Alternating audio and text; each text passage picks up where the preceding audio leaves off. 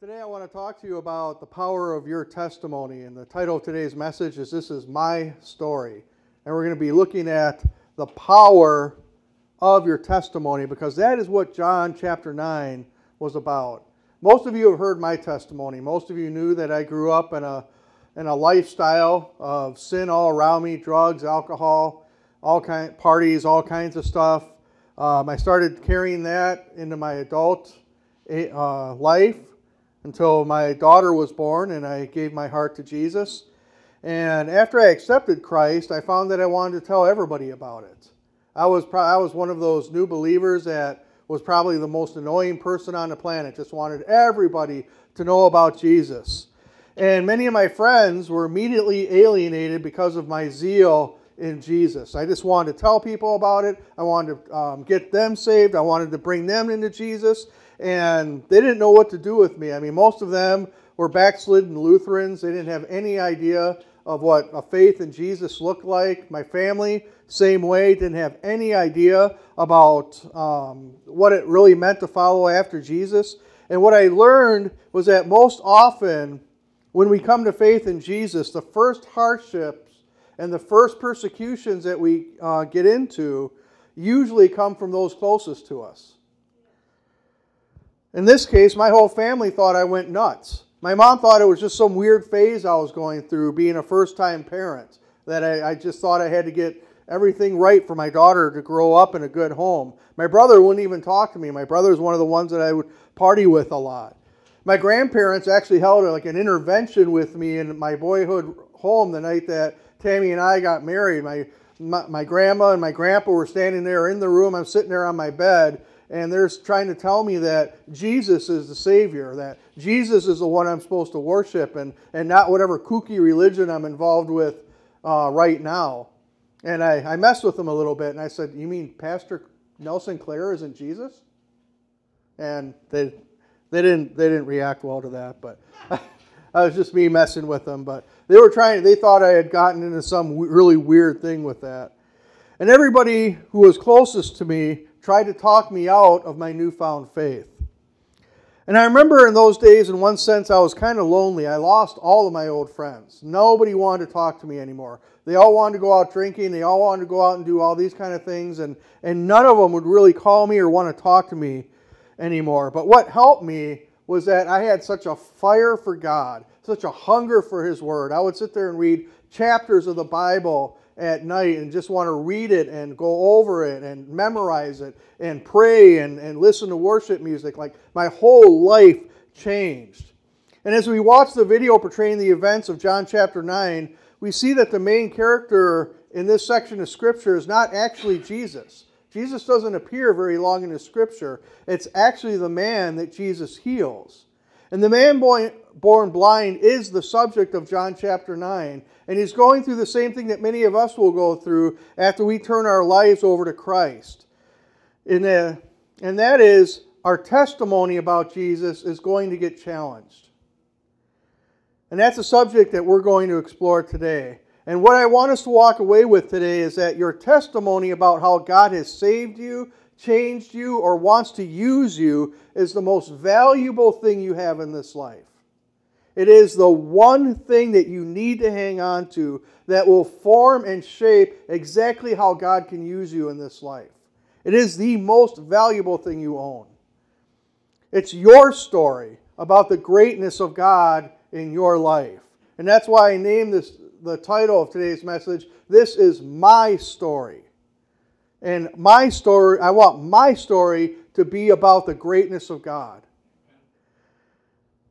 In fact, your testimony should reflect that no matter what happens in your life, you reflect His goodness, you reflect His power, you reflect His presence in your life, no matter what is going on. Even if you're having hardships, even if you're being persecuted, even if you're sick, or even if there's a tragedy going on in your life should reflect the goodness of God in your life. And that brings us to the first thing that I want to address this morning from John chapter 9, is why God allows hardship. What is the purpose of all of this hardship, whether it be those tragedies, those persecutions, those, whatever it is that wants to take our focus off God? Why does God allow this? This last week, I got an email from Lee Henschel. Lee Henschel is the publisher of Blair Free Press, who told me that the pastor that was supposed to do the article, he does an article once a week, that little corner in the newspaper, 250 to 300 words, on something that is Christian or religion-based. And the pastor that was supposed to do it was unable to do it, so he asked me to do it. And as I got that email as I was preparing this sermon, so I did a little thing on hardship. And as I told him, I said, trying to condense why God allows hardship into our lives into 250 to 300 words is just about impossible. People have literally written 100 pages of PhD dissertation on this subject. But be encouraged, I did not do that this morning. You're going to get the very brief part of it. But I do want to show it to you, because regarding suffering, hardship, or persecution, how it relates to the idea that God loves and cares for us and is personally leading us through this life, it reflects and it affects our personal testimony and how we show it to the world. And so I want to show us why God allows some hardship and how it affects our testimony. The first thing is that hardship softens us. In Zechariah 7:12, Zechariah is speaking to a rebellious people when he said, they made their hearts as hard as flint and would not listen to the law or the words of the Lord Almighty He sent by His Spirit through the earlier prophets. Now there's a great deception that the enemy puts into our lives. And it's one of his greatest deceptions before we know Christ or even after we come into salvation. And that deception is we need to be strong in our own strength. I mean, we talk about like a man who is strong in his own strength. What's some of the names we can come up with? I think of one right off the top of my head because it reminds me of my grandpa Oscar. John Wayne. Man and strong in his own strength. You know, he was 6'5", big guy. I remember watching a video this week of him teaching a kid how to swim. He's teaching a kid how to fish, and he found out he didn't know how to swim, so he picked him up, threw him in the middle of the lake, and said, swim. That's a rough, tumble guy. You either learn how to swim or you're going to sink. That's the idea of the world's idea of how we should be strong in our own strength and be able to figure it out for ourselves. And it's very obvious in our culture. We all revere the hero that through an act of extraordinary courage saves the day. We admire the person that goes through incredible odds and still fulfills their dream. We build statues to people who face down the giants in their culture or before the world, and they overcome despite incredible persecution and suffering. These are the people that are able to accomplish the impossible because they fortify their minds and their bodies and their souls around this singular idea or goal, and then they go all out to see it gets done. And I'm not necessarily saying that's always a bad thing. It's a bad thing when we think we did it all in our own strength. That's when it becomes bad, because it becomes this source of pride for us, and it hardens us from giving God the glory that He deserves. And some of the hardest people in the world are those who are self-made. Some of the most difficult people to tell about Jesus are the very hard workers who have worked extremely hard and become successful in life. I've done door-to-door witnessing in every part of a city that I can think of. I've been in the lowest part of the ghetto, and I've been in the rich area with the mansions. And what I've found is that you will never have as many doors slammed in your face or even receive death threats as you will on the rich side of town. They are not nice. They are not anything. It's get off my porch. The people will threaten you. And I remember a person I was with once, a guy grabbed him and he was going to punch him for just wanting to say you need Jesus. That's all he said. And it was on the rich side of town. American culture is predicated on the idea of being a tough rebel that throws a fist in the air to declare our independence from anything other than ourselves. And that's why when God is finally able to get a hold of us, He has to take away all that hardness of self-reliance, all that rebellion, and break it away from us. He has to expose and soften our spirits so that we're able to be shaped into the image of Christ that He has for each one of us. And that leads us to the next point of why God allows hardship in our lives. And hardship serves to mold us. Now, many of us, when we've come to Christ, we came to Christ during a church service or a revival or a large meeting of some type. An evangelist or a pastor gave a sermon, the Spirit was moving, salvation call came out, the Holy Spirit convicted us, and we ended up at an altar kneeling and asking for God's forgiveness. At that point, our sins were forgiven, we died to our own life, and we became that new creature. And we have a promise from God's Word of what happens during that time. He said, I will give you a new heart and put a new spirit in you. I will remove from you your heart of stone and give you a heart of flesh. And that's in Ezekiel 36:26. One of the most profound changes in the new believer will be an instant change in personality and priorities. Have you ever seen a person get radically saved, turn away from a hugely sinful lifestyle, get radically saved, and it's like they're a new person? Well, that's because they are. I've seen it over and over again. And you may ask why God has to do that. Why can't we just be the new and improved version of our old selves? Why can't God just kind of clean up the outside a little bit so it looks a little nicer, and just leave us alone on the inside? Well, I would point you to the parable that Jesus tells us about pouring new wine into old wineskins. In Bible times, you had to use a new wineskin to store and transport wine. And people who deal with wine and grapes, they know this. What happens is the wine ferments, and as the gas released, it would stretch the wineskin. It was usually made out of some type of animal hide, leather. And once it would stretch out, and once you used it, it would be nice and stretched out for you. But if you put some more wine in there, it would stretch it to the point of being burst after it fermented for a while. And the same thing can be said about why God gives us and molds us a new heart when we come into salvation.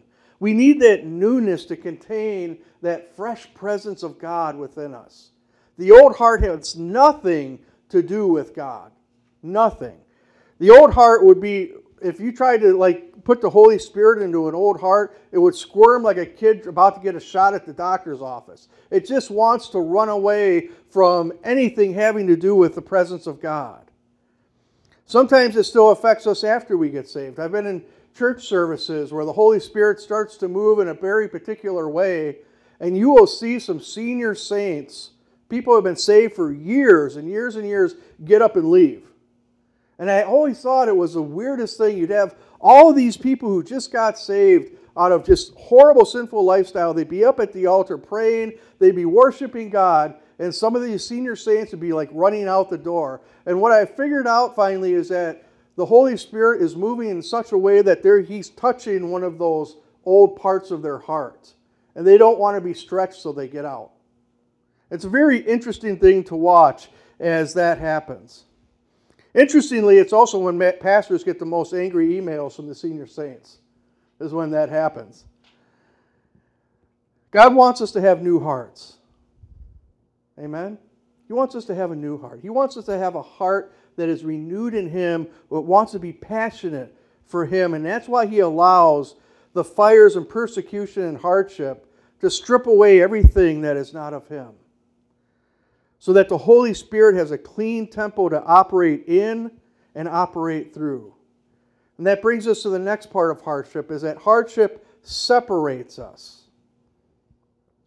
The idea of separation in our 21st century church is almost a bad word now. One of the reasons that, historically speaking, people who attended a more holiness-centered church often practice separation. They practice the separation at the expense of never actually being around people who are still in sin. And that was unfortunate. But today we've gone to the opposite extreme. The church is so close to the world in behavior and belief that we're virtually indistinguishable from it. The Apostle Paul gives us an excellent analogy on how to view what separation is supposed to be and why we practice it in regard to things that are sinful. In 1 Corinthians chapter 9, verse 24, he says, "Do you not know that in a race all the runners run, but only one gets the prize? Run in such a way as to get the prize. Everyone who competes in the game goes into strict training.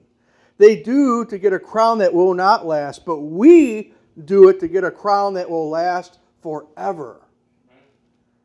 A few years ago, there was a guy I would occasionally work with who had a mild heart attack. The doctors went in, they put the stents in his coronary arteries. He's back to work in a few weeks. I got to work with him his first shift back. And when it came time to stop somewhere to lunch, it was his turn to drive, so he drove. He drives us over to Dickey's Barbecue Shack. And I'm like, you just had a heart attack, man. Dickey's is awesome food, but you can have a heart attack from just breathing the air. There's so much fat in it. I mean, you walk into the place, it's like chest pain. It's just from breathing and smelling what's on there. I said, you just had a heart attack. We can't eat at Dickey's. You're going to cause your stent to fail. You know, you're a paramedic for crying out loud. You know if you get too much fat in your blood right now, it causes that stent to corrode and it'll separate. It's just bad. You don't want to do that. You see, he didn't want to adjust his life to make sure he stayed healthy. But that is the proper way to look at biblical separation. There are many things in this life that are not good for us spiritually. They're simply not healthy. Now, well, there are some things that the Bible expressly forbids us to do, and we should avoid that undoubtedly and without any equivocation. We should avoid those things that the Bible expressly forbids us to do, those 10 Commandment kind of sins. There are some gray area things where we can either exercise liberty or we can exercise restraint. And it may look a little different for every believer. But what our overriding goal is should be to glorify God with every portion of our lives. That is our goal, is saying, Jesus, whatever I want to do, whatever I feel this liberty to do, I want you to bless it and I want it to glorify you. That's the key to living a life that pleases God. And it's a key to living a life that He can use to make a kingdom impact on this world. What we don't want to use separation for is a hammer to make people feel as they are not as spiritual as we are. And that's been the unfortunate consequence of the misuse of the idea of separation. And the last reason that God allows hardship, pain, or suffering, persecution in our lives is that hardship hardens us. And the kind of hardening that I'm talking about is not the same kind of hardening that keeps a person in a sinful condition. The hardening that we're talking about here brings to the mind a potter finishing a work of clay and then sliding it into the kiln to harden it, to prepare it for the master's use. Because a properly formed lump of clay is useless unless it goes through the fire. It would be like if you take you have some Play-Doh and you make a cup out of it and then go pour some water and then try to drink from it. It'd be kind of gross, wouldn't it? That's the kind of hardening that we're talking about. Same thing can be said about a blacksmith who's heated the metal until it glows. And then he pounds it, and then he cools it. And then he heats it again, and he pounds it, and he pounds it, and he cools it. The more he does that, and the exact ways that he does that, creates a hardening into this metal that it will withstand the battle that it has to go through. God will take us through these kind of situations throughout our entire lives. There will be times when we're in the fire, and there will be times when we're in the water.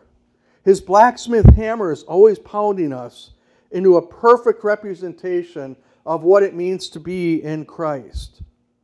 And this hardness is not the same as the one that was born out of rebellion, as we said. It's a firmness of conviction that no matter what, will stand firm for what we believe. That's a brief summary of why God allows suffering in our lives. It's to cause our testimony to endure the test of time. However, you'll find your testimony will often come under attack, especially by those closest to you. And that brings us to our second point about our testimony, is that people will doubt. In John chapter 9, we see the reaction of the religious crowd of Jesus' day to the miracle of sight given the blind man. Disbelief. They didn't want to believe it. In their line of thinking, Jesus couldn't have possibly healed this man. He's not involved with us. Don't you understand that if God's going to move, if He's going to perform a miracle, it's going to be through our movement, it's going to be through our denomination, it's going to be through us as the high priests, it's going to come through us. Don't you understand that? After all, those people over there, that Jesus guy, he's not a true follower of God like us. He's not a college and seminary educated person. There is no possible way that God could use him. This has to either be fake or it's of the devil. That's the only two options that the Pharisees could see. And that's very true in life. Often the most critical people you'll find will be people in the church. And those who are critical in the church are often the people who have gone the longest without a legitimate and honest experience with God. They've grown callous in their own hearts. These are the people who have forgotten, who have never actually experienced what it means to be forgiven.